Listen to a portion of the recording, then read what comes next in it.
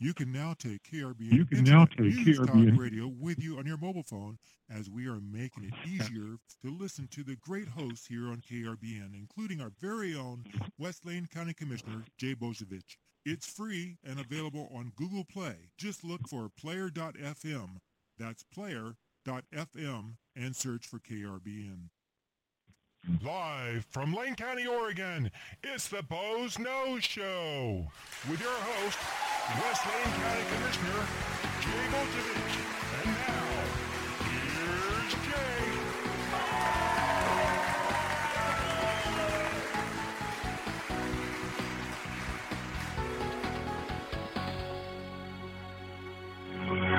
And good afternoon, and it's a lovely day here in the Pacific Northwest, and you're now tuned in to the Boze Noze Show, and we're coming to you live from beautiful downtown Elmira, Oregon, and I'm your host, Jay Boze, West Lane County Commissioner. And I just want to say Happy Buddies Day to everybody out there. What, you don't know what Buddy Day is? We'll be talking about that today on the show, but it is a free-for-all day, so if you want to call in and talk about what you want to talk about, give me a call at 646-721-9887. Just press 1. That lets Robin, my call screener and producer extraordinaire, know you want to get in on the conversation, because you can call that number too to just listen to the show. Again, that's 646-721-9887. Just press 1. Lets us know you want to talk on the show here. So what's Buddy Day? And why are we talking about it? Well, actually, today's Valentine's Day, and happy Valentine's Day to all of you out there. Did remember to get the wife presents and all that stuff, the candy, flowers, perfume, the whole bit in a card. So I did my duties, and I'm not in trouble with the spousal unit, which is always a good thing. So hope everybody kept themselves out of trouble today that has a significant other. And hopefully if you don't have a significant other, maybe you can use this day as an opportunity to introduce yourself to somebody that you've been looking at. Buddy Day. We have a local school board here that approved an idea to change the name of the celebration of Valentine's Day to Buddy Day and ban the distribution of Valentine's Day cards and candies and all between the students and those kind of parties. It raised a little bit of the ire of the local parents. In fact, to the point where they showed up to the school board meeting, and the school board was a little unprepared for the amount of people that came there because they chose to hold their meeting in a very small boardroom. And of course, all the parents that showed up couldn't crowd in there. And basically, they had to shut the meeting down after a half hour of shouting between the school board president and the members of the audience, and everybody being upset. It actually got a little dangerous because it was too many people in the room for fire code, and folks were hot under the collar and saying some things that weren't very pleasant. At least the audience was. And it's one of those things that just, everything broke down. But, it probably wouldn't be so bad. And a lot of people remember elementary school and Valentine's Day, at least way back in the 60s when I was in elementary school. They used to do that thing where that you put a little, they had us all make little mailboxes out of tissue boxes, and you put them on your desk, and everybody went around and put cards in them and stuff like that. And then you all got a chance to open them up and see how many cards you got. And it was really kind of a popularity vote contest because, the prettiest girl and the most popular athletic guy got cards from everybody. And, folks like me that had a face made for radio only got 2 or 3 from the kids that were given enough cards for every kid in the class by their parent and told that they had to give everybody a card. Which is what my mom used to do. But it was always a day for some hurt feelings and stuff like that in elementary school. So you kind of understand sort of why they're trying to get away from that traditional celebration of Valentine's Day. But they, renaming it kind of might be a little bit unnecessary. It might be you could get rid of the actual practice of giving out cards and candies without having to call it something else. And also, you might be able to use it as a day of promoting love, which was what St. Valentine was supposedly all about. But it comes on top of some other changes in the school district, where they actually got rid of the Halloween costume dress up and the Thanksgiving celebrations and combined them into a harvest festival day. So another set of traditional American holidays that got renamed by a school board. So you can kind of understand there was already some sensitivity, and that's on top of the lack of recognition of the Christmas holiday that most school systems do. So I think Buddy Day just happened to push some parents over the top. And of course, you always hear the school boards and the teachers talk about how they can't get parents involved in their kids, and teaching them, helping them learn to read and making sure they do their homework or coming to school fed and clothed properly. But man, you change the name of a holiday and you can fill up a room and shut down a school board meeting. So it's just crazy making in some ways, but it brings me to something else. Actually, two things. One is just this whole idea of renaming things and trying to erase history. We've talked about this previously on the Boze Noze show, whether it's taking down monuments to folks that happened to own slaves at one point, like Thomas Jefferson, and ignoring all the good things he did and the times he happened to live in where slave ownership was common.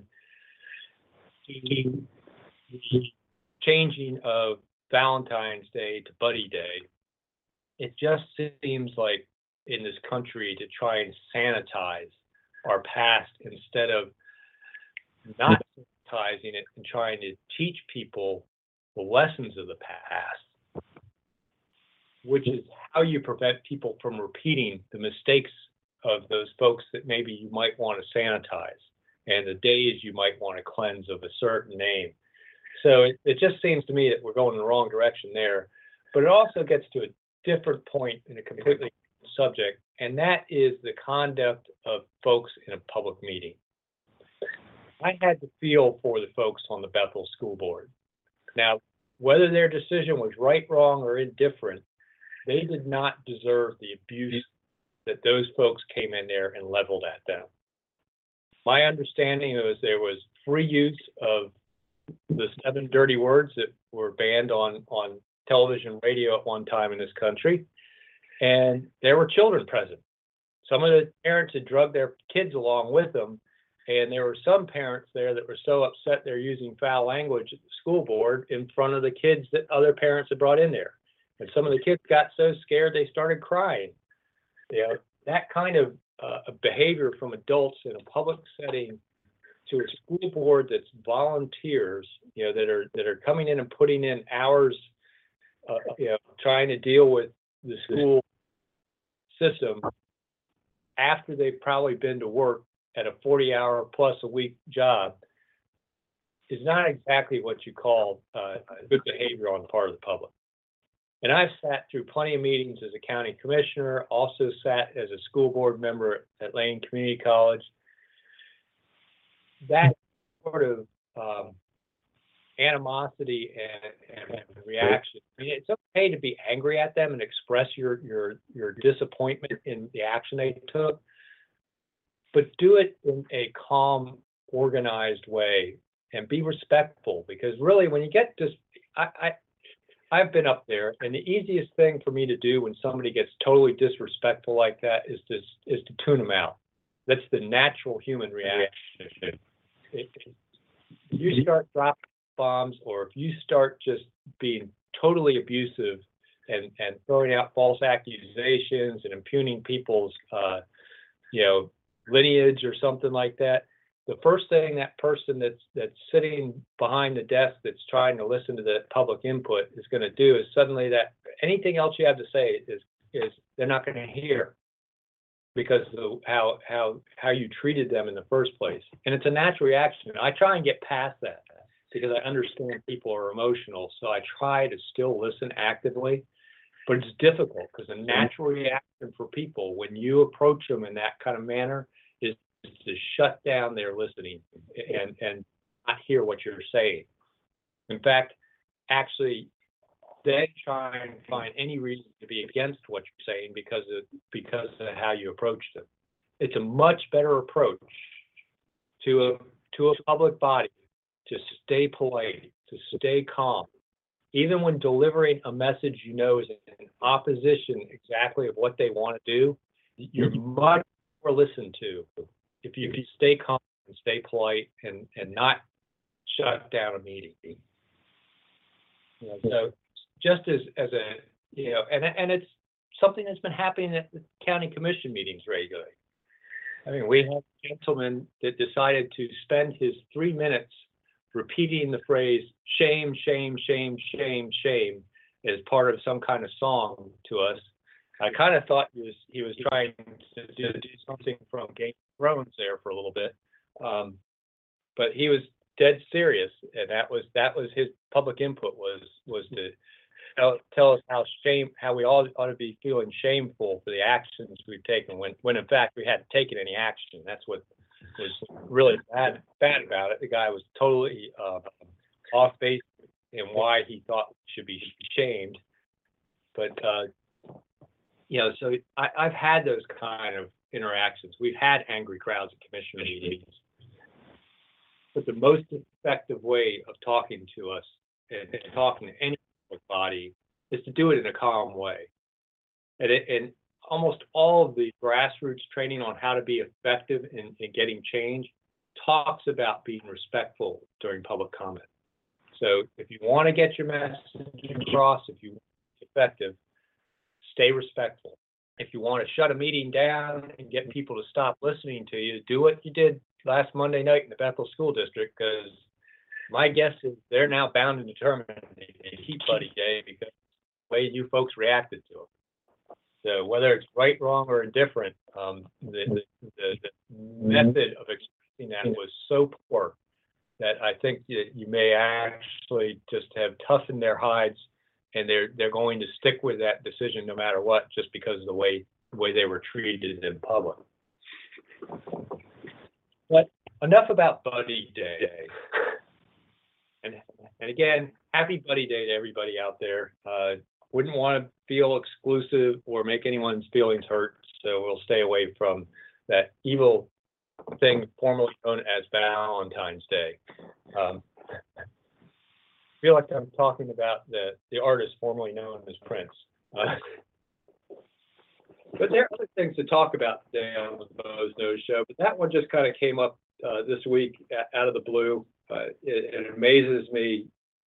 There could have been better ways to handle it. I'm sure there could have been a lot better reaction from the public on that, being respectful and calm. But I guess we'll move on from there. So there are a few other things in the news here, like the House of Representatives voted along party lines yesterday to put a measure on the ballot to amend Oregon's constitution to make health care a right in the state. And I'm kind of curious what you think about that here in Lane County or anywhere you're listening to the Boze Noze Show, because healthcare being a right is something that's talked about all over the world, and I'm kind of curious how some people feel about that. I definitely have my own feelings. There's also another thing that's going on up in the legislature, that there's a bill that's been introduced to make strangulation as part of domestic violence a felony rather than a misdemeanor. And I think that's an important law, because one of the things people don't understand is strangulation, and that can be choking somebody with your hands around the neck, or it can be actually kneeling on somebody's chest and not letting them get their breath in. Strangulation is more likely to result in death than almost any other form of domestic violence, because you can come so close to the edge, if you know what I mean, in the act of doing strangulation. Yet it's also one of those things where it doesn't always have to leave a mark. You kneel on somebody's chest for a few minutes while they can only breathe out, can't breathe back in. It may not leave bruising on their chest, but it definitely will scare the crap out of somebody and put them close to death. But it's a good bill because it really does need to be moved up and made to the other forms of domestic violence, like, battery and other forms of assault. The only problem I have with the bill was in the details of the bill. They made it part of, in the matrix of sentencing for judges, they made it a 4 on that matrix instead of a 6.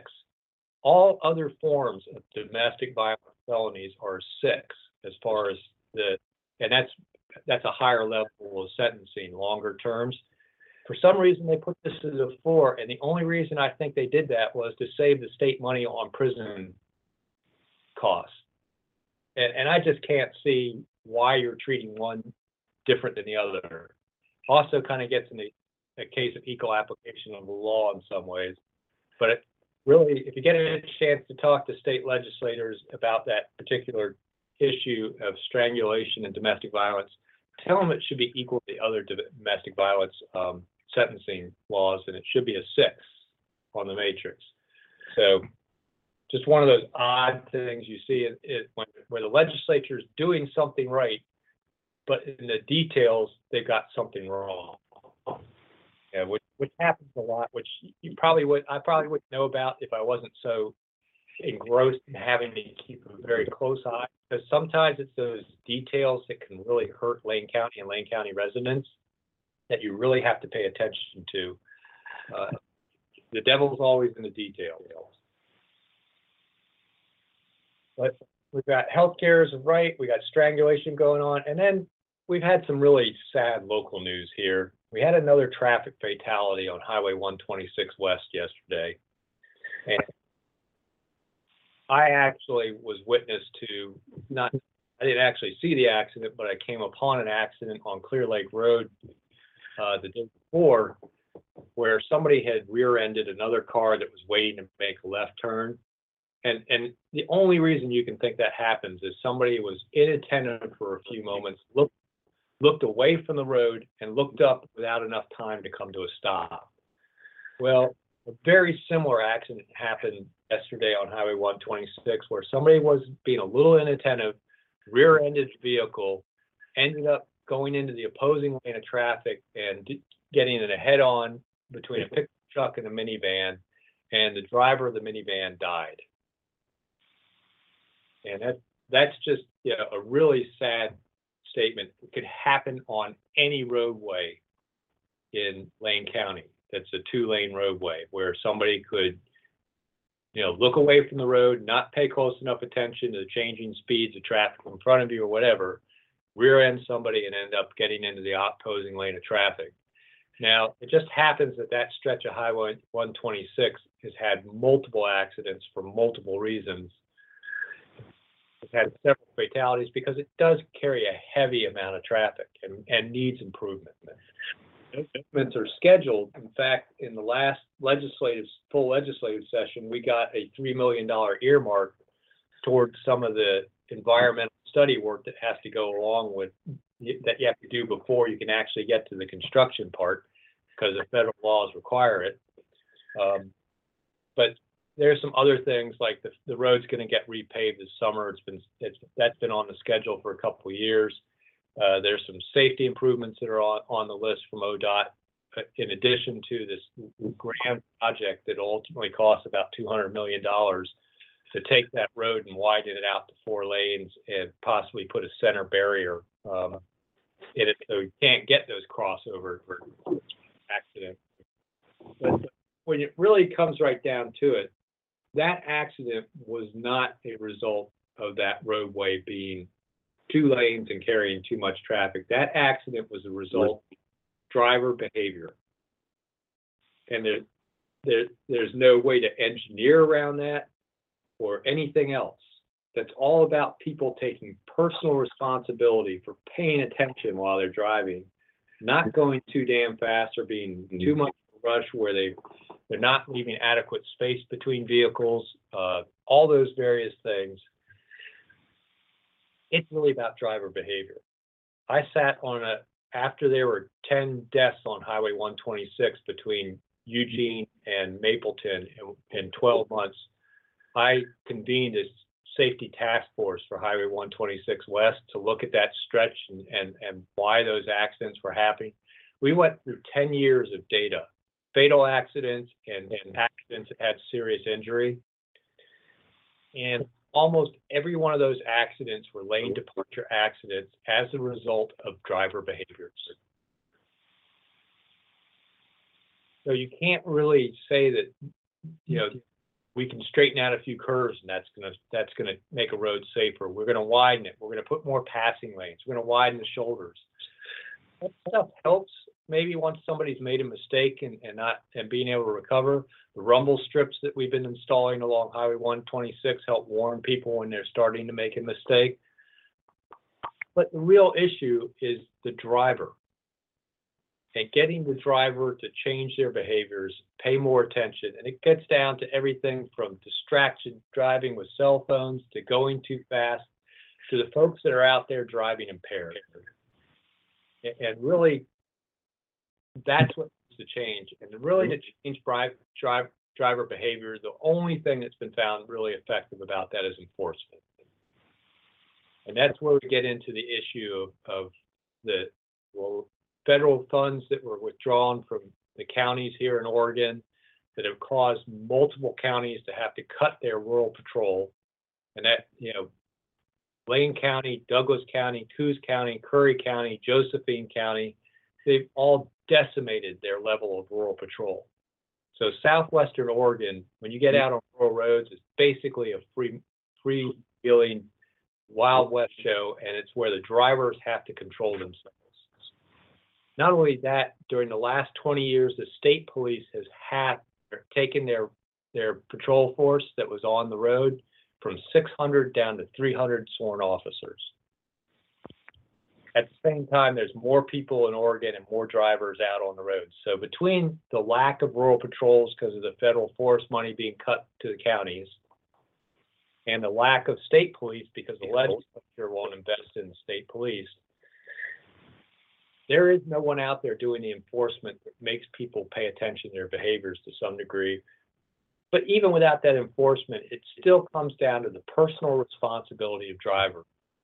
You're in a vehicle that is a dangerous weapon at any speed much over 10 miles an hour. In fact, you can kill somebody at 5 miles an hour or 2 miles an hour if you run them over. I mean, we all know the tragic stories of some dad that backed over a kid in a driveway. So once you get behind that wheel, you turn that ignition key, you're responsible for something that could kill somebody. And people need to start behaving like that, taking personal responsibility. I see all these comments on Facebook about the fatal accident, about how it's the government's fault for not improving the road. It's the driver's fault that go 45 and back people up. And, no, it's the driver's fault that caused the accident. No one else was responsible except for that guy that initiated this accident by rear-ending somebody. That, whether that person slowed down for a good reason or bad reason, you're supposed to be paying attention. Whoever does the rear ending is the person who pulls the accident. So really, folks need to be responsible when they drive. Personal responsibility, which gets us to healthcare as a right. And if you want to disagree with me about traffic safety and personal responsibility of drivers, or if you have a comment on Buddy Day here in the Bethel School District, or strangulation or something else on your mind, because it is a free-for-all day, we'll talk about whatever you want to talk about here on the Boze Noze Show. Give me a call at 646-721-9887. Just press 1. Let's Robin, my call screener and producer extraordinaire, know you want to get in on the conversation. Again, 646-721-9887. Just press 1. So speaking of personal responsibility, let's talk about healthcare as a right. And this gets down to some really base core political principles I have that I don't like to violate. I've talked in the show about trying to decrease the divisiveness and the tone of politics in this country, how you try and assume the other side at least has good intentions and everything.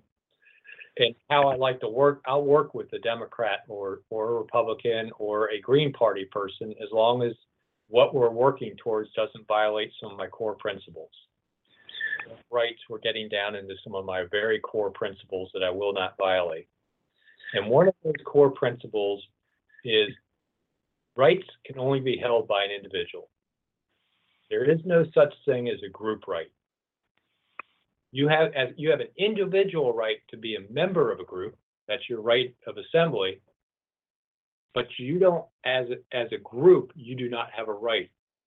Individuals in that group have rights, but you as a group do not have a right. So that's one of my first tenets, is only individuals hold rights. The government does not grant those rights. The government cannot take those rights away if they're inalienable rights. Now, what's an inalienable right? It's something that you can't be taken away from you, that you're born with.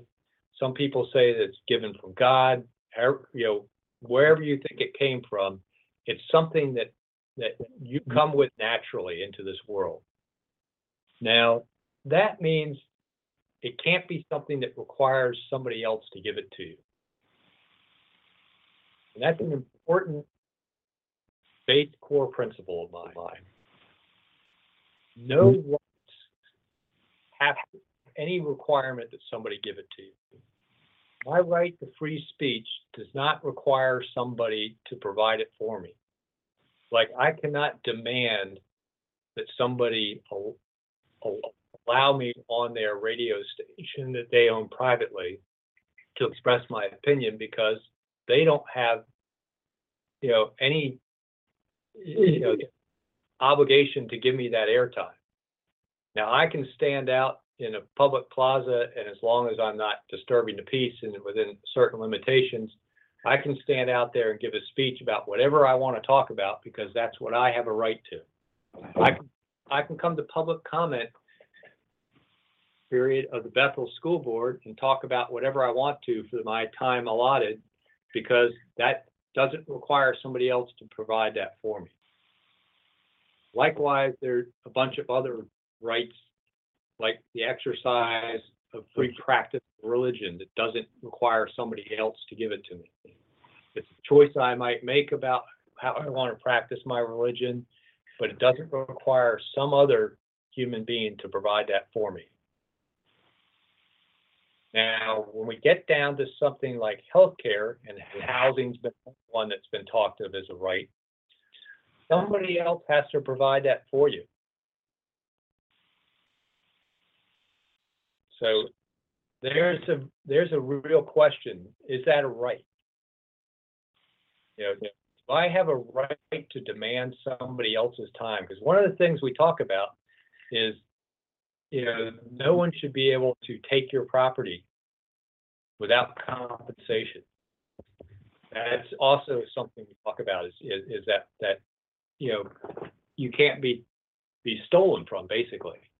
Because if you actually, what you either produced through your own labors, or you purchased with the proceeds from your own labors and own, if somebody takes that from you, that's basically enslavement.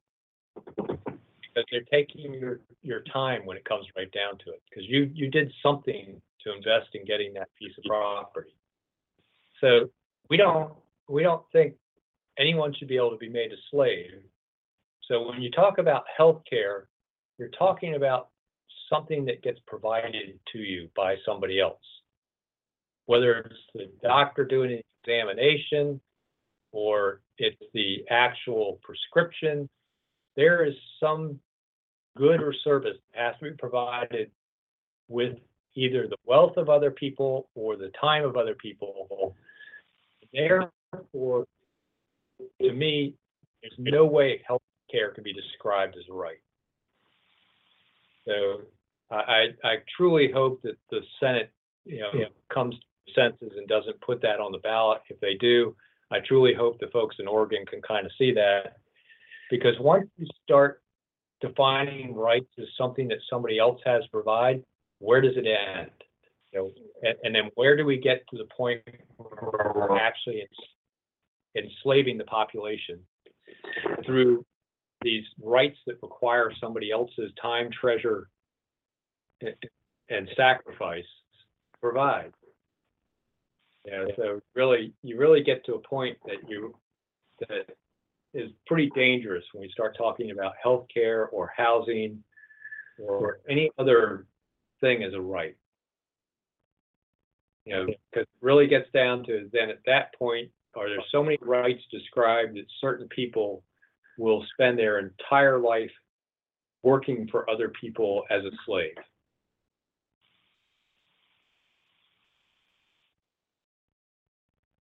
I just, maybe I'm totally off base here, but I strongly hold those two positions. One, that only individuals have rights, and rights are only something that you can be provided without anybody else's time or treasure.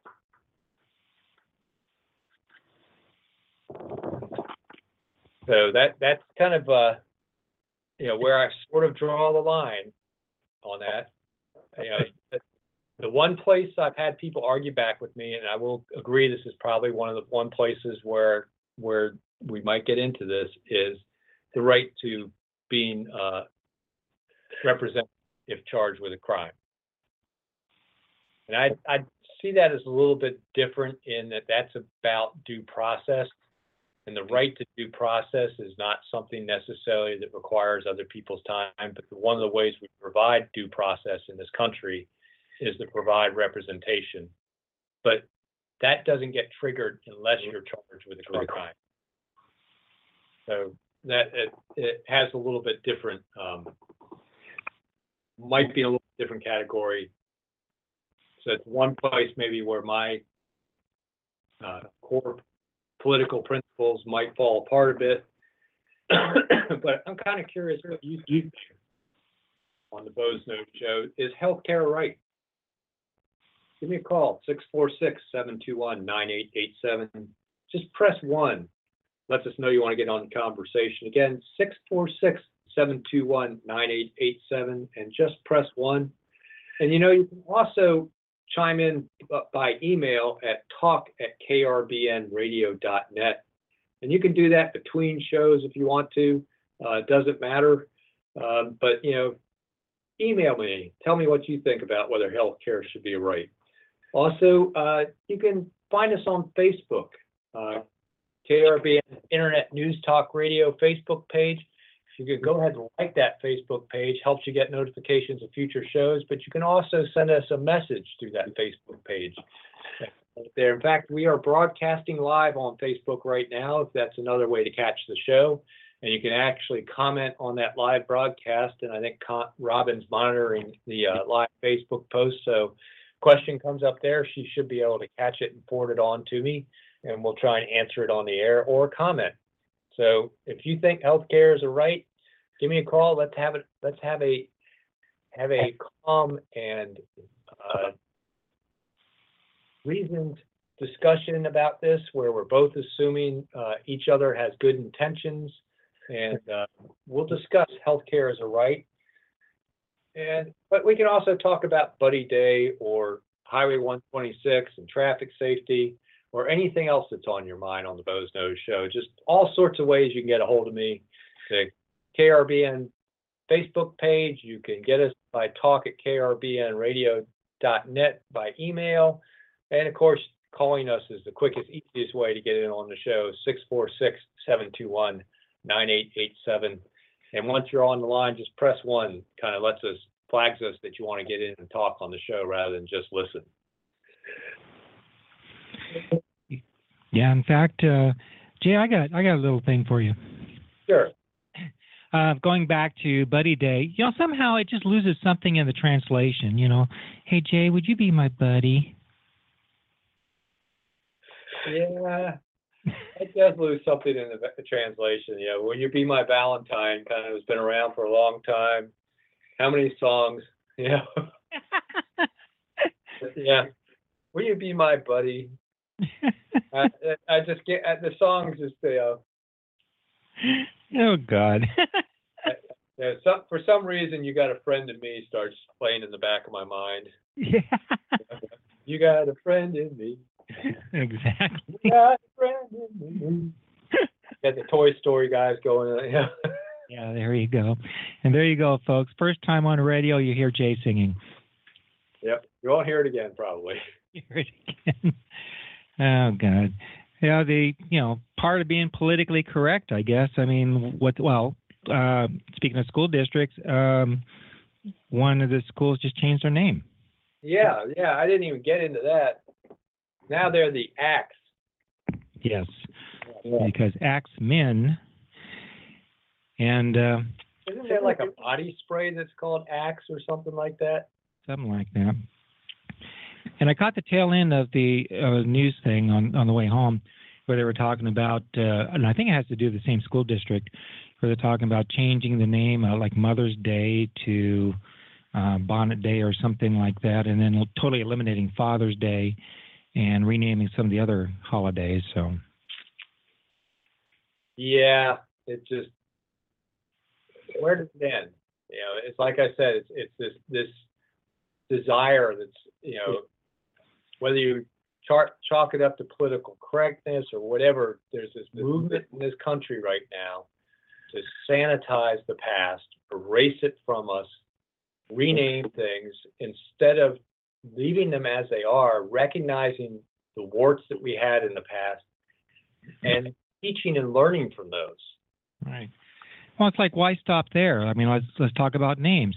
How many people name their children after a car, like Mercedes or whatever? People's names themselves can be offending or degradation. So let's just call everybody a number. But then, maybe the number's too high or too low, and that would be degrading. Well, they've already gone through this movement to get rid of red pencil in schools. They don't mark up papers in red anymore. They mark them up in purple. Purple. Okay. Don't laugh. Because there was a concern that red was too angry or something. I forget what the reason was that they got rid of red pencil, but they got rid of it.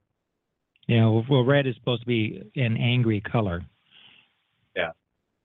So let's put it in green where it's nice and cheery and the color of money. Well, it used to be the color of money. I don't know what color money is anymore. Yeah. Well, yeah, money does have all sorts of colors. Getting closer to monopoly money every day. Every time they produce a new bill, it seems like it's getting closer and closer to looking like monopoly money.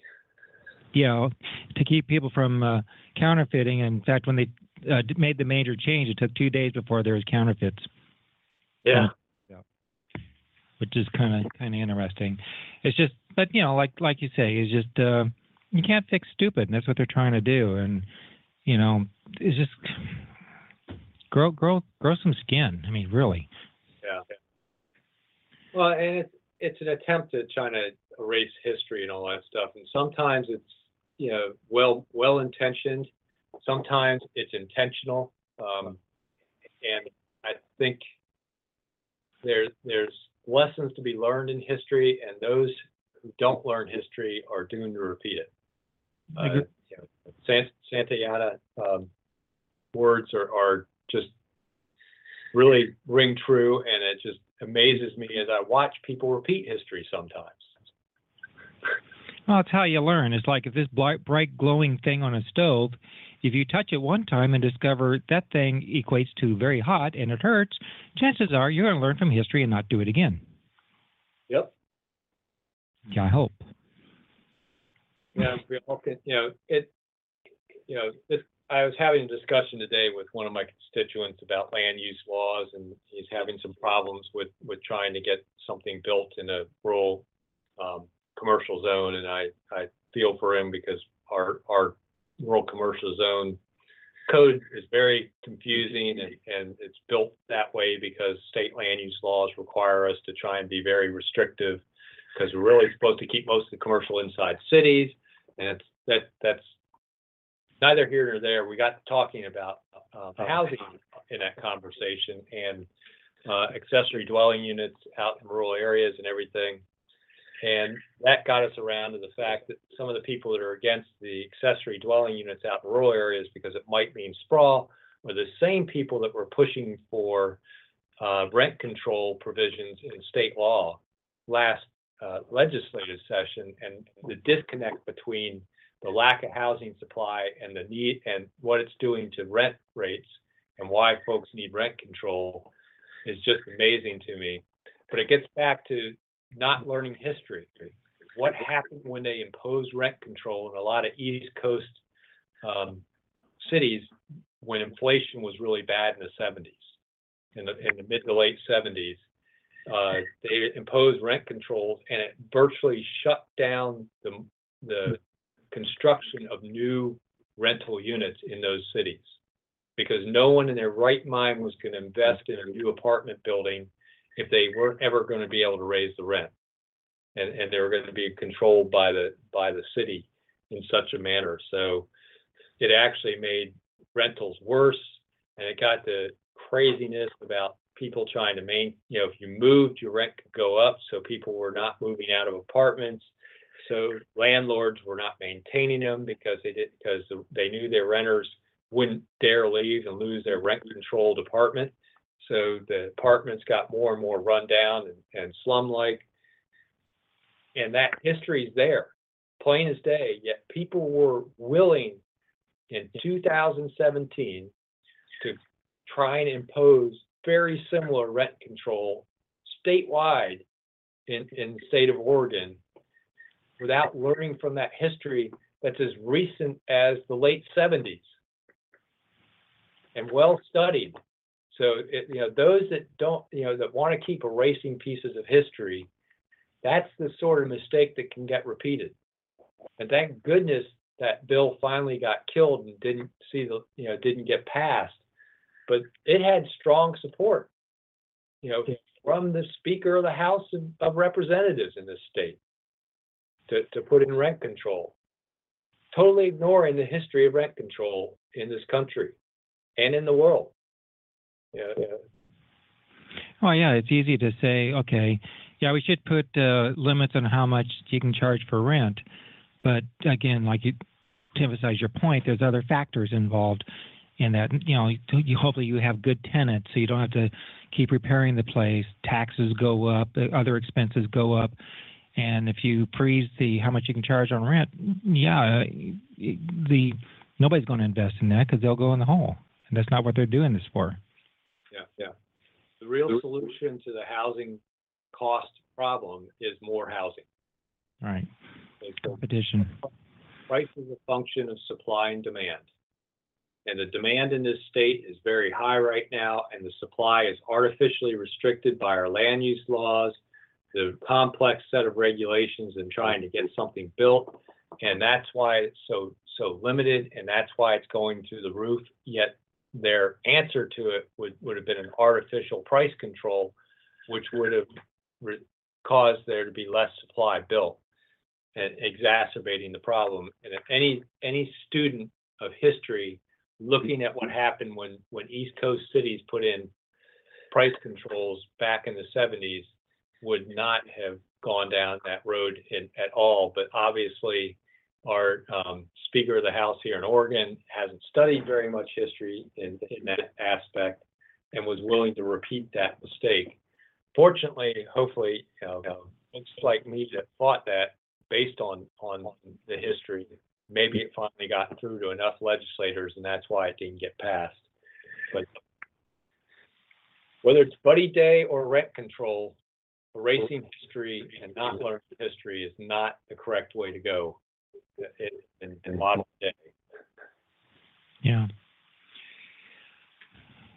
Totally agree. I mean, and same can be true for the $15 an hour minimum wage too, when you think about it. It's another exercise in government interfering with the relationships of the free market. And it was easy to see what happened in the Seattle area when they went to the $15 an hour, and also even San Francisco. San Francisco lost a lot of bookstores. I think, one of their most popular bookstores because of the $15 an hour wage. Seattle lost a bunch of restaurants, and restaurants that stayed went to automated kiosks for ordering, touchscreen kiosks and stuff like that. As you artificially raise the cost of something, it will be you suddenly make it affordable to replace with automation. Well, and people from a employee's point of view, they just go, hey Jay, it's only $4 more an hour. What's the big deal on that? But as an employer, Jay, you know all the expenses behind the scenes. Oh yeah, I mean, one of the things, I'm fortunate to have a really smart, intelligent, business-oriented wife who owns her own business, which I get to participate in kind of on the side. I do the payroll every 2 weeks. I take out the trash once a week, and I change the light bulbs because you got to get on a ladder to change the light bulbs inside that building.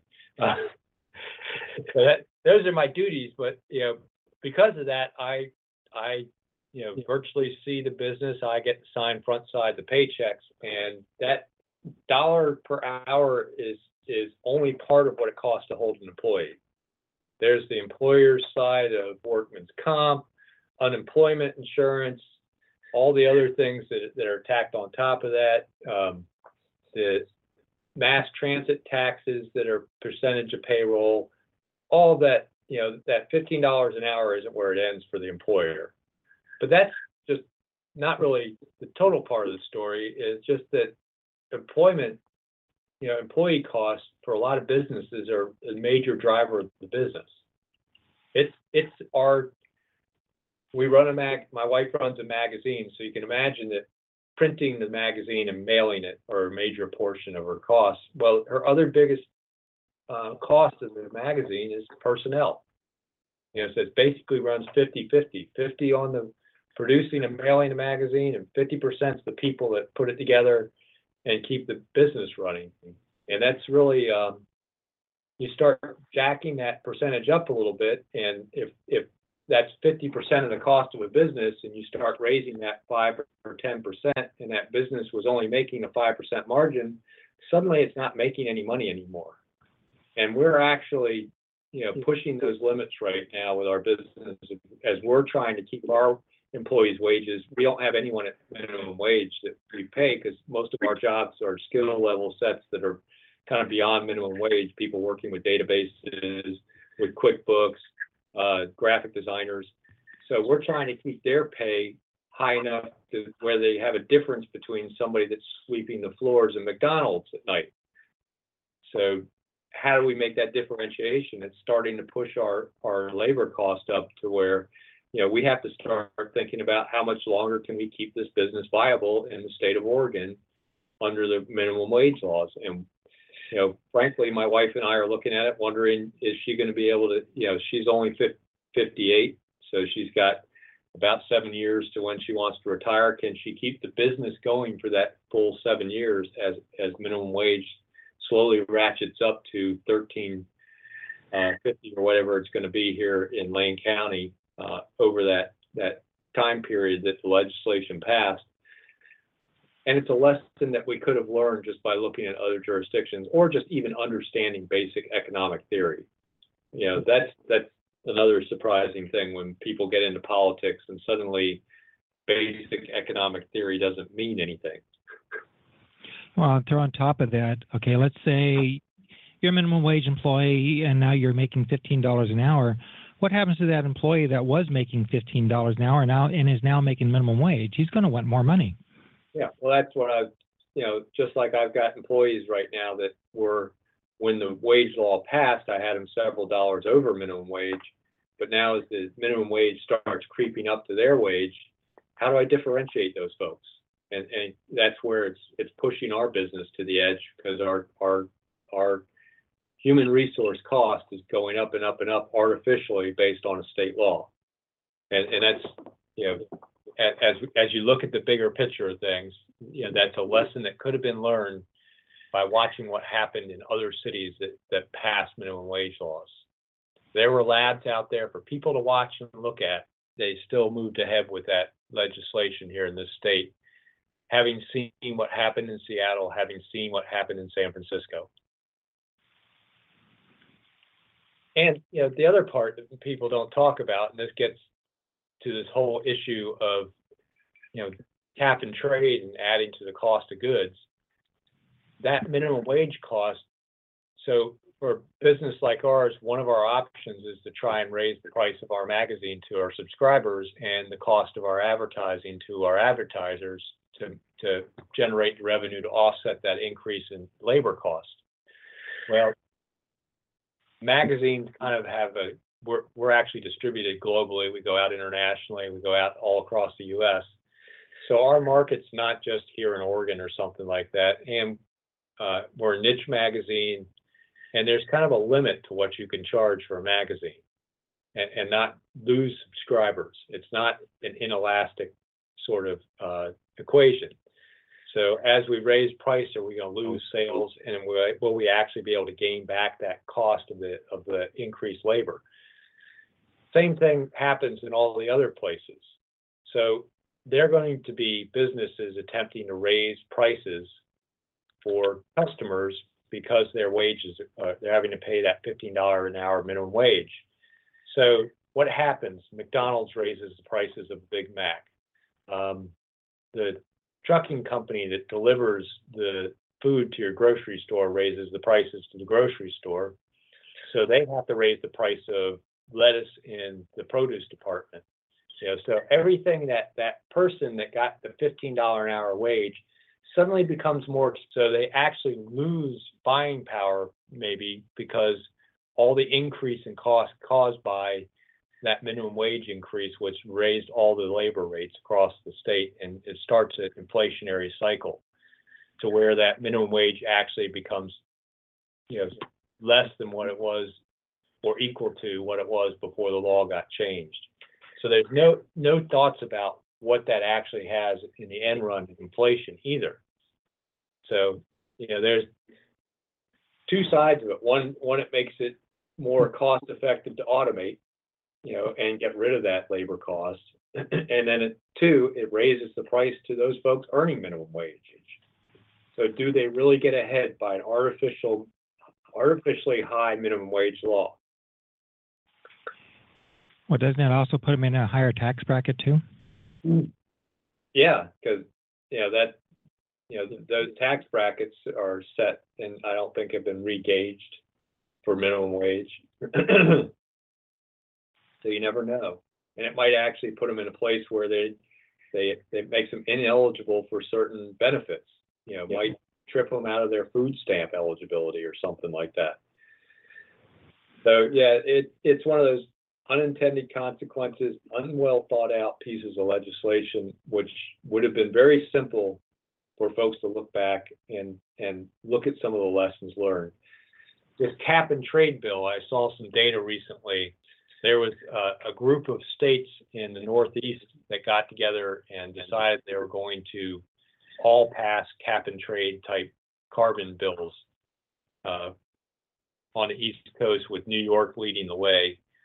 And they formed something called the Regional Greenhouse Gas Initiative, the RGGI, which they call RGGI for short.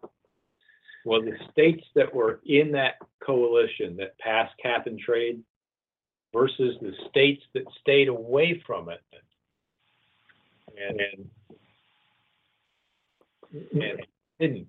So there was a study of manufacturing job growth between those two. And basically, the states that participated, the RGGI states, lost 3.7% of their manufacturing jobs since 2012. The states that aren't in the U.S. increased their manufacturing jobs by 5.8% over the same time period. So that's history. That's available now to our state legislature as they consider adopting Oregon version of that cap and trade that will be just as punishing to the manufacturers in Oregon. So is that really the direction we want to go, particularly when we're one of the lowest carbon emitting states in the U.S.? We're one of the highest energy efficiency states per capita in the U.S. And we have multiple initiatives that are already dealing with climate change and carbon emissions and greenhouse gas emissions existing under state law as it is right now. So, and it's not just putting more expense on manufacturers, it puts it on the individuals too. And that's just one step closer to doing like Portland and Medford, requiring on each car to be tailpipe tested, which a lot of people have clean cars, non-visible emissions, but wouldn't pass. I mean, I'm one of them. And I couldn't afford to go get another car. I don't want to get another car. Yeah. It's just, and some of these things just amaze me that they don't really have much of a health benefit either on the tailpipe emissions. Because one of the things that I know from sitting on the Lane Regional Air Protection Agency board is we're not close to non-attainment for pollutants that come from automobiles in this area. It's not a big issue. Automobile tailpipe pollution, plus cars are getting cleaner and cleaner every year. Right.